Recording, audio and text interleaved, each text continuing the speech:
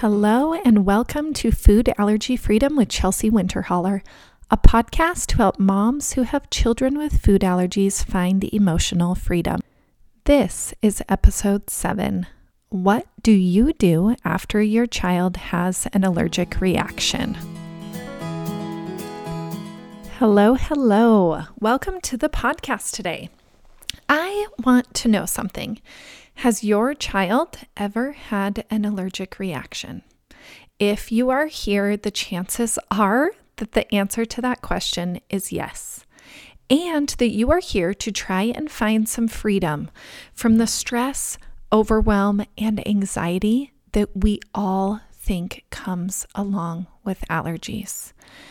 What I want you to reflect on is what you do after your child has a reaction, after the dust has settled, after the medication is administered, after the doctors have taken care of your child and sent you home. Then what? I know what I do.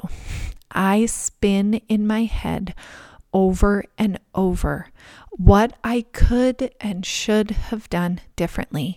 I question my methods. I'm impatient with my husband and my other children. I blame my son's caretaker. I bake cookies and I eat. I eat a lot of them. I want you to think about what you do so that you don't have to feel a negative emotion.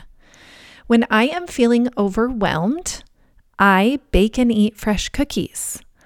When I am trying to avoid making decisions about the next doctor my son should see, I call and check on all of my friends to make the time melt away.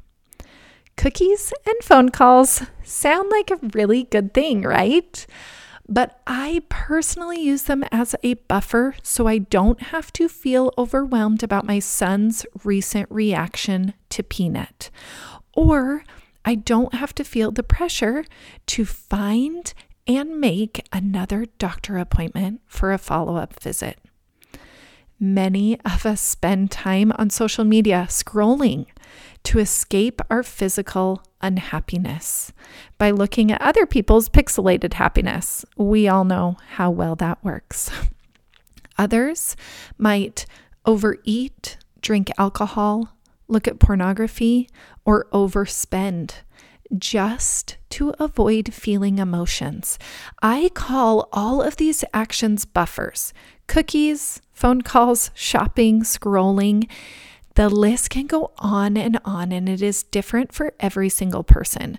So this week, I want you to recognize your buffers and to start to actually feel emotions in your life. Have you ever walked into a room in your house and just wanted so bad to turn off the lights so that you couldn't see the disaster that was there? That has happened to me multiple times, even today. And we think that if we simply just turn the lights off, the mess will go away. But that is not true. The mess does not go away when you turn off the lights. You just can't see it. And it is the exact same with our emotions. So avoiding an emotion by buffering will not make the emotion go away. It just helps us to not be able to see it, or even sometimes be able to feel it for a moment. When we push our feelings aside, we think it makes things easier, but guess what? Pushing is really hard.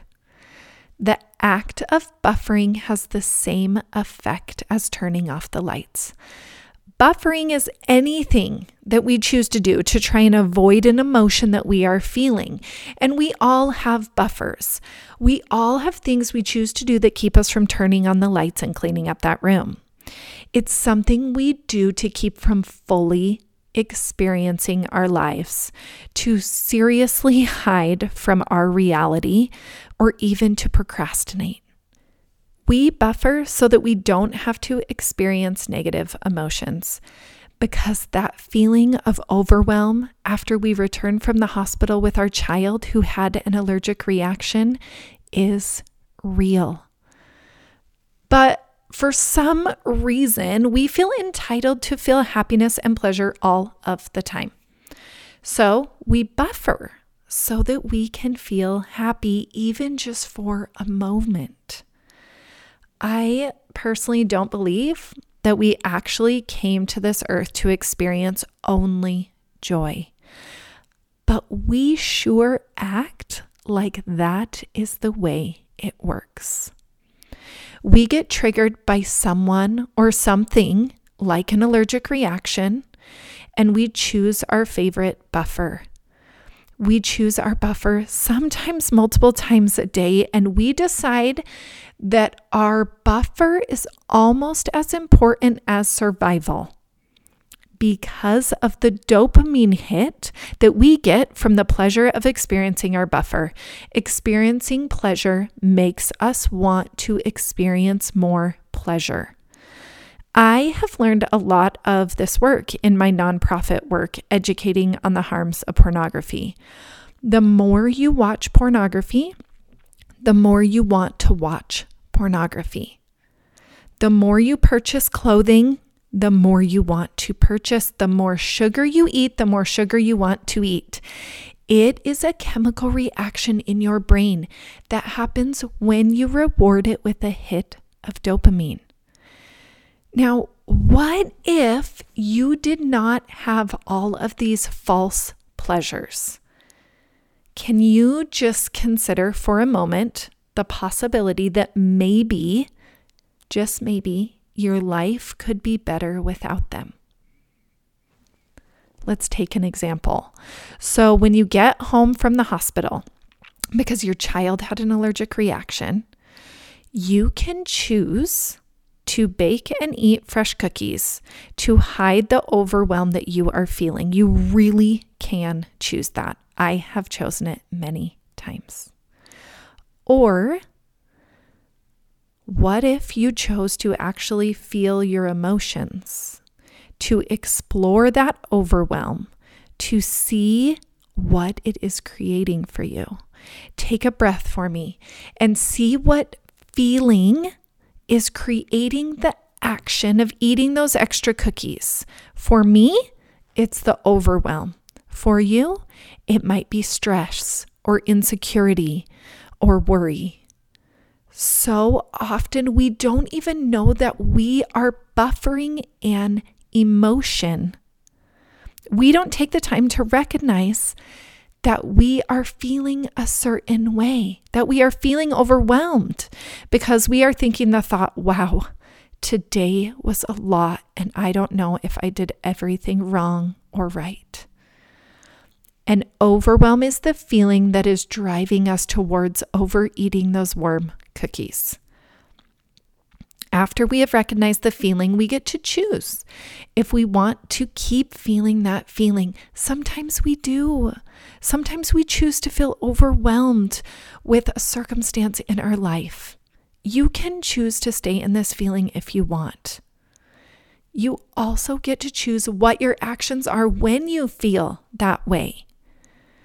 There are so many layers to buffering, but the most powerful one that I have found is naming my feeling when I see myself reaching for a buffer, when I'm getting ready to scroll, when I'm picking up that warm cookie, when I'm shopping for things that I don't really need. Just the simple act of naming the feeling, saying, I am stressed, I am overwhelmed, I am sad, helps me pause. It helps me to recognize and decide if I want to continue moving forward with the action that I am because of how I am feeling, or if I could feel this overwhelmed and at the same time take care of myself in a way that works better for me. Some ways that work better for me personally are talking it out with a loved one or God, thought downloading on paper, using my weighted blanket in my bed in the middle of the day, going for a walk or reading something, scriptures or a light-hearted book. These are just some of the ways that I consciously choose to act instead of using my personal buffers. We have talked about how to really feel an emotion in episode 2. When you do this, you get to know yourself in a much deeper way. You start finding the true causes of your overwhelm, your thoughts, instead of immediately turning to your buffer of choice every single time. This is a sustainable way to live. Unlike living purely from those temporary dopamine hits that we get from the buffers we have chosen. The beautiful thing is that when you give up these buffers, you will actually start to feel emotions, and you can take those emotions and put them into the model to examine why you are feeling that way. What is it that you are so afraid to feel? Why are you afraid to feel sad or anxious or even excited? In my opinion, you have 2 options. Number 1, you can believe that you should always be happy, and you can use buffers to try to stay that way. Or number 2, you can recognize that you have the ability to manage yourself emotionally, and that we are here to experience the full range of emotions, not just happiness. You choose 1 or 2. When you give up your buffers, here's what it will mean. If you give up the buffer of eating your emotions, you will get to your ideal weight and have the pleasure to be able to put on anything in your closet. If you give up your buffer of looking at pornography, you'll find true love with people around you instead of an imitation on a screen. If you give up your buffer of calling your friends at the exact moment that you could be finishing your project, you will finish the goals that you have set for yourself. When you stop buffering, you will start seeing exactly what is going on in your mind. You'll keep the lights on in your mind, and you won't have to hide away all of your emotions. We stunt our own growth when we choose a buffer over truly feeling an emotion. Stop pushing away your emotions with your buffers. Doing so is creating negative results in your life. This week, I want you to recognize your buffers. Name them.